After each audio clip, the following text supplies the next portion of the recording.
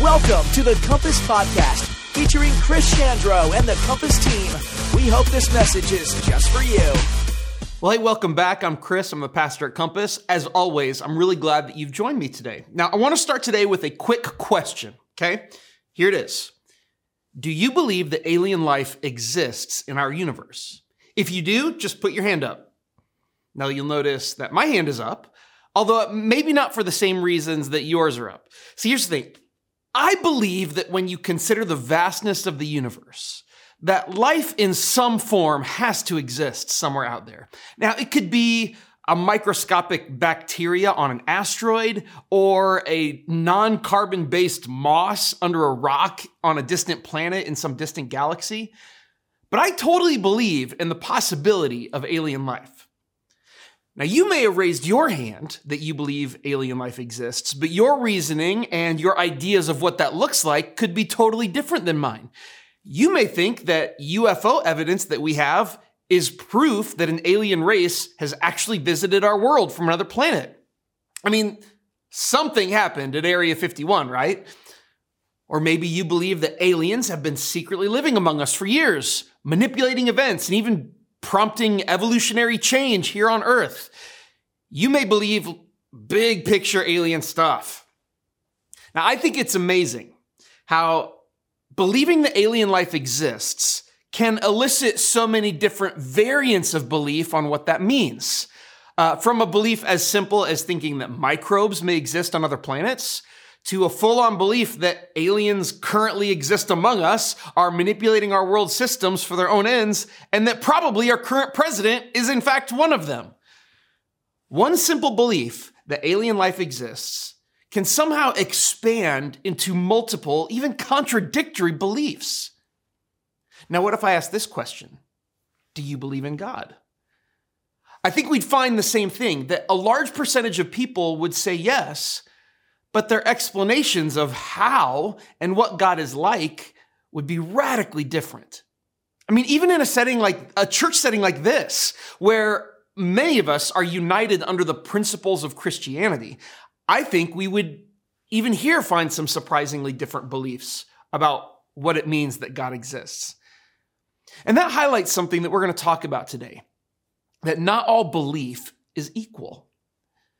So we're in a series where we're talking about how black and white thinking, our desire for things to be black and white, put into boxes, how that affects our relationship with God, how it drives us to think that we have to believe everything or that we can't believe anything. Now, last week we talked about cynicism, or the idea that when Jesus conflicts with parts of our worldview, that the only answer for us is to not believe anything about him, to believe nothing, and to ultimately reject him. But today we're going to talk about the all part of all or nothing thinking, and that is our tendency to find ways to believe anything and everything, and our desire to make all belief equal. And so as we continue through Matthew, we're going to look at Matthew 14, verse 1 through 2. It says, when Herod Antipas, the ruler of Galilee, heard about Jesus, he said to his advisors, "This must be John the Baptist raised from the dead. That is why he can do such miracles." Okay, so that's a little bit in a vacuum. Let me give you some quick background on this, okay? So Herod Antipas was the ruler of Galilee, which was the region that Jesus was from and where a large part of his ministry was happening. Now, we're going to talk more about Herod Antipas and this actual story in the coming weeks, but Herod had imprisoned and killed John the Baptist because John had been basically publicly criticizing him. Now, there's a lot in that story. Again, we're going to get to it. But in spite of the fact that Herod had John the Baptist beheaded, he still thought that John was a powerful holy man. And when Herod heard about Jesus, about the miracles, and about the people who were following him, he saw these similarities between Jesus and John. And that freaked him out because the only conclusion that Herod could land on was that Jesus must be John the Baptist raised from the dead. Now, on the surface, this is just stupid. I mean, first of all, Jesus and John were the same age. I mean, they were cousins. As we know from the story we looked at last week, Jesus grew up in Nazareth and people knew him and knew his family. I mean, he didn't just appear out of the mist. And while the people we talked about last week, they saw Jesus' miracles and they didn't believe in him, Herod heard about Jesus' miracles and he did believe in him. Herod believed that Jesus had miraculous power, but Herod also believed that Jesus was John the Baptist raised from the dead, like some vengeful ghost, to punish Herod for killing him. Herod believed in Jesus, but he believed something that had nothing to do with who Jesus was or who he claimed to be. Herod's preconceptions shaped his belief about Jesus rather than Jesus' own words and actions shaping Herod's belief. In short, Herod fit belief in Jesus into his pre-existing worldview. So think about it this way. When I was a kid, I had this book called about Abraham Lincoln, and it was called The Value of Respect. Now, I read this book over and over. I loved it. And the value of respect shaped what I believed about Abraham Lincoln. But what if the first book I read about Lincoln as a kid wasn't The Value of Respect? What if my first exposure to our 16th president was the book Abraham Lincoln Vampire Hunter? I mean, sure, it's a fictional account of Lincoln's life where he's fighting the undead with his axe. But I mean, look at it. It's got Lincoln on the cover. His name is in the title. I mean, it looks and sounds official. It's even presented as Lincoln's secret journal that was discovered 140 years after his death. So what if this was the story I had read about Abraham Lincoln that shaped my preconceptions about him? In that case, if someone asked the room if we thought that Lincoln was a great man, many of us would raise our hands saying, yeah, he was a great man.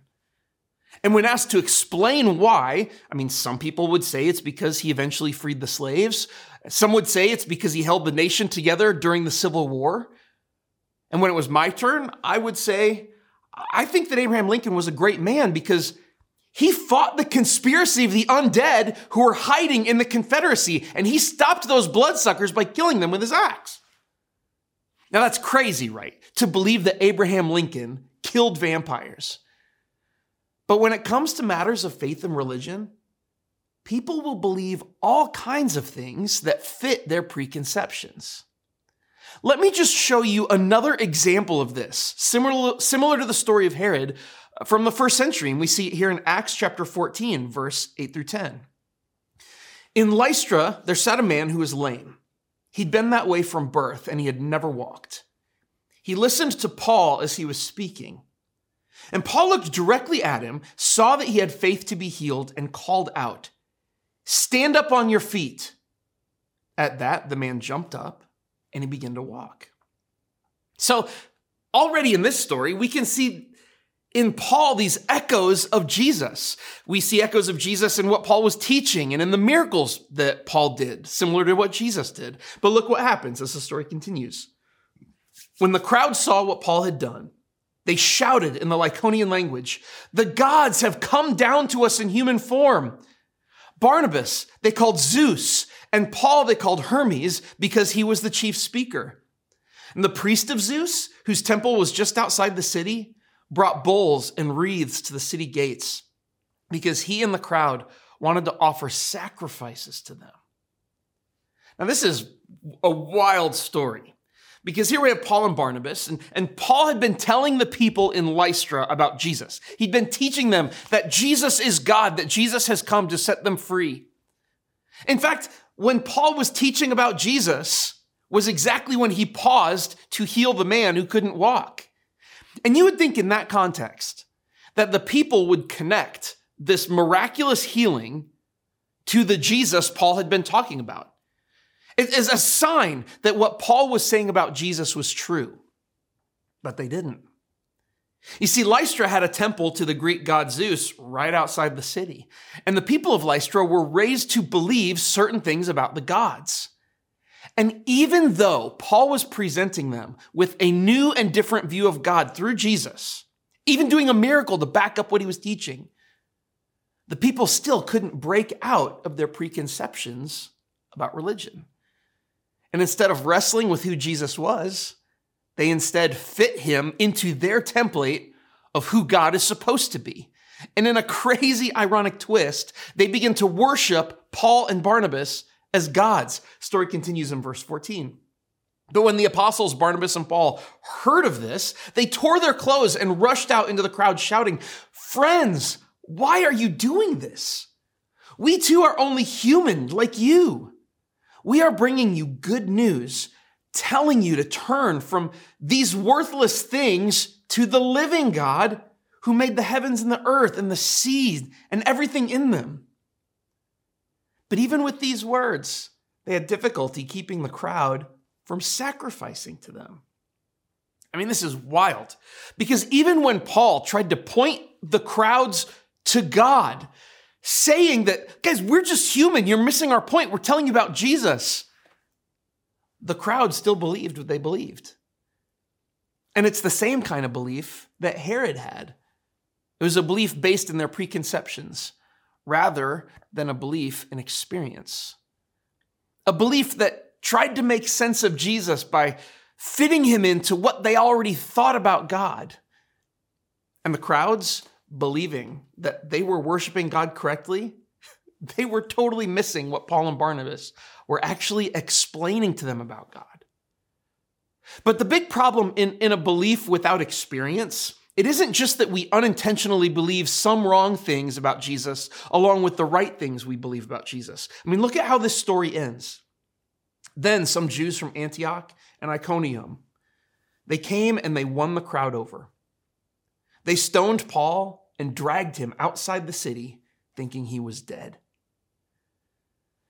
So last week we talked about how the cynicism and the refusal of the people of Nazareth to believe in Jesus, it caused them to try and kill Jesus.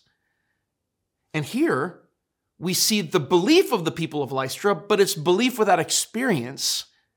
It caused them to do the same thing. They believed in the miraculous power of God that they'd seen Paul display, but when it didn't fit within their preconceptions of who God is and how he's supposed to work in the world, they tried to kill Paul. It was the same type of incomplete belief that Herod had. Because Herod believed that Jesus had supernatural power, enough that he thought that Jesus was John the Baptist raised from the dead. But do you want to know what Herod did with that belief? We find out in Luke 13:31. At that time, some Pharisees said to Jesus, "Get away from here if you want to live, because Herod Antipas wants to kill you." Again, Herod believed in Jesus. But his belief wasn't based in an experience with Jesus. It was based in his preconceptions. And Herod, just like the people of Lystra, was willing to believe in mystical and supernatural things. But their belief in Jesus was shaped by their worldview rather than by Jesus himself. And as a result, Jesus became an avenging spirit or the expression of the power of the Greek pantheon of gods. They may as well have believed that he was Jesus Christ vampire hunter. But Jesus never made those claims about himself. In fact, look what Jesus said about himself in John 14:6. Jesus said, "I am the way, the truth, and the life. No one can come to the Father except through me. If you'd really known me, you would know who my Father is. And from now on, you do know him and have seen him. Because anyone who has seen me has seen the Father." According to Jesus, Jesus said that he is the way, the truth, and the life. That if you see him, you have seen the Father, you have seen God. And if you want to understand who God is, what he wants, and how God interacts with the world, look at Jesus. Jesus is the revelation of God to us. He is God interpreted for us. But too often, like Herod and like the people of Lystra, we interpret who God is for ourselves based on whatever we think to be true or whatever we want to be true. And then we live according to that interpretation in ways that can end up with us ultimately rejecting Jesus' way of being in the world. And what we see in these stories are people who completely missed out on what God was doing in the world through Jesus, not because they didn't believe or were unwilling to, but because their belief was uninformed. because their belief in Jesus was rooted in their preconceptions rather than in a real experience with him. Which brings us to the one thing that we have to do if we're going to truly understand Jesus, and it's this. Let Jesus define what belief in Jesus looks like. Look, you have a perception of me. You may think I'm the greatest guy in the world, or you may think I'm a huge jerk. You may think I'm super smart, or you may think I'm dumb as a brick. And either way, you might be right. But until you have some actual experiences and encounters with me, you'll never know. Because I am who I am. But until I have the opportunity to define who I am in our relationship, you'll never really know me. All you'll have is your preconceptions. And a relationship with Jesus is no different. He's God, the creator. And just like you have the right to define who you are in your relationships, so does he. Belief is central to a life of faith, but not all belief is equal. Not all belief in God is equal.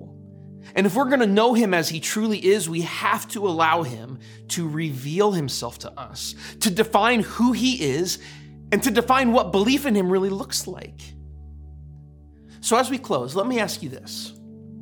Have you allowed Jesus to define what your belief in him looks like? Does your belief in Jesus guide and direct your way of living? Or do you allow your way of living to guide what you believe about him? Is Jesus at the center of what you believe? Or does something else influence what you believe about him? The journey to know and understand God, it takes a lifetime. And while I know him more today than I did 5 years ago, I'll understand him more 5 years from now than I do right now. But as long as I keep my eyes set on Jesus, on who he says he is, and as long as I allow my belief in him to be shaped by him first and by my life second, I'll continue to grow in my knowledge of him. So may we be people who always examine and test our beliefs, testing them to make sure that they measure up to Jesus, or to see if they're beliefs that have been formed by our own preconceptions. May our experience with Jesus be the foundation for what we build our lives on, and may we trust him to shape our belief as our experience of life shifts and changes. And finally, may our understanding of him as the way, the truth, and the life be the cornerstone of how we live and the cornerstone of everything we believe. May we let Jesus define for us what belief in Jesus looks like as we trust him to reveal himself to us, as we look to him to reveal and define and help us understand who he is in this world. May we put aside our preconceptions. May we put aside what we've been taught about God by the world and by our culture, and may we let Jesus instead reveal to us who God is, how he wants to function in our world, and what our relationship with him is to look like. Thank you for joining me, and I'll see you next time. Thank you for joining us at Compass. We hope you enjoyed this podcast. If you have any questions about Compass or this message, contact us at our website, www.compassbn.com.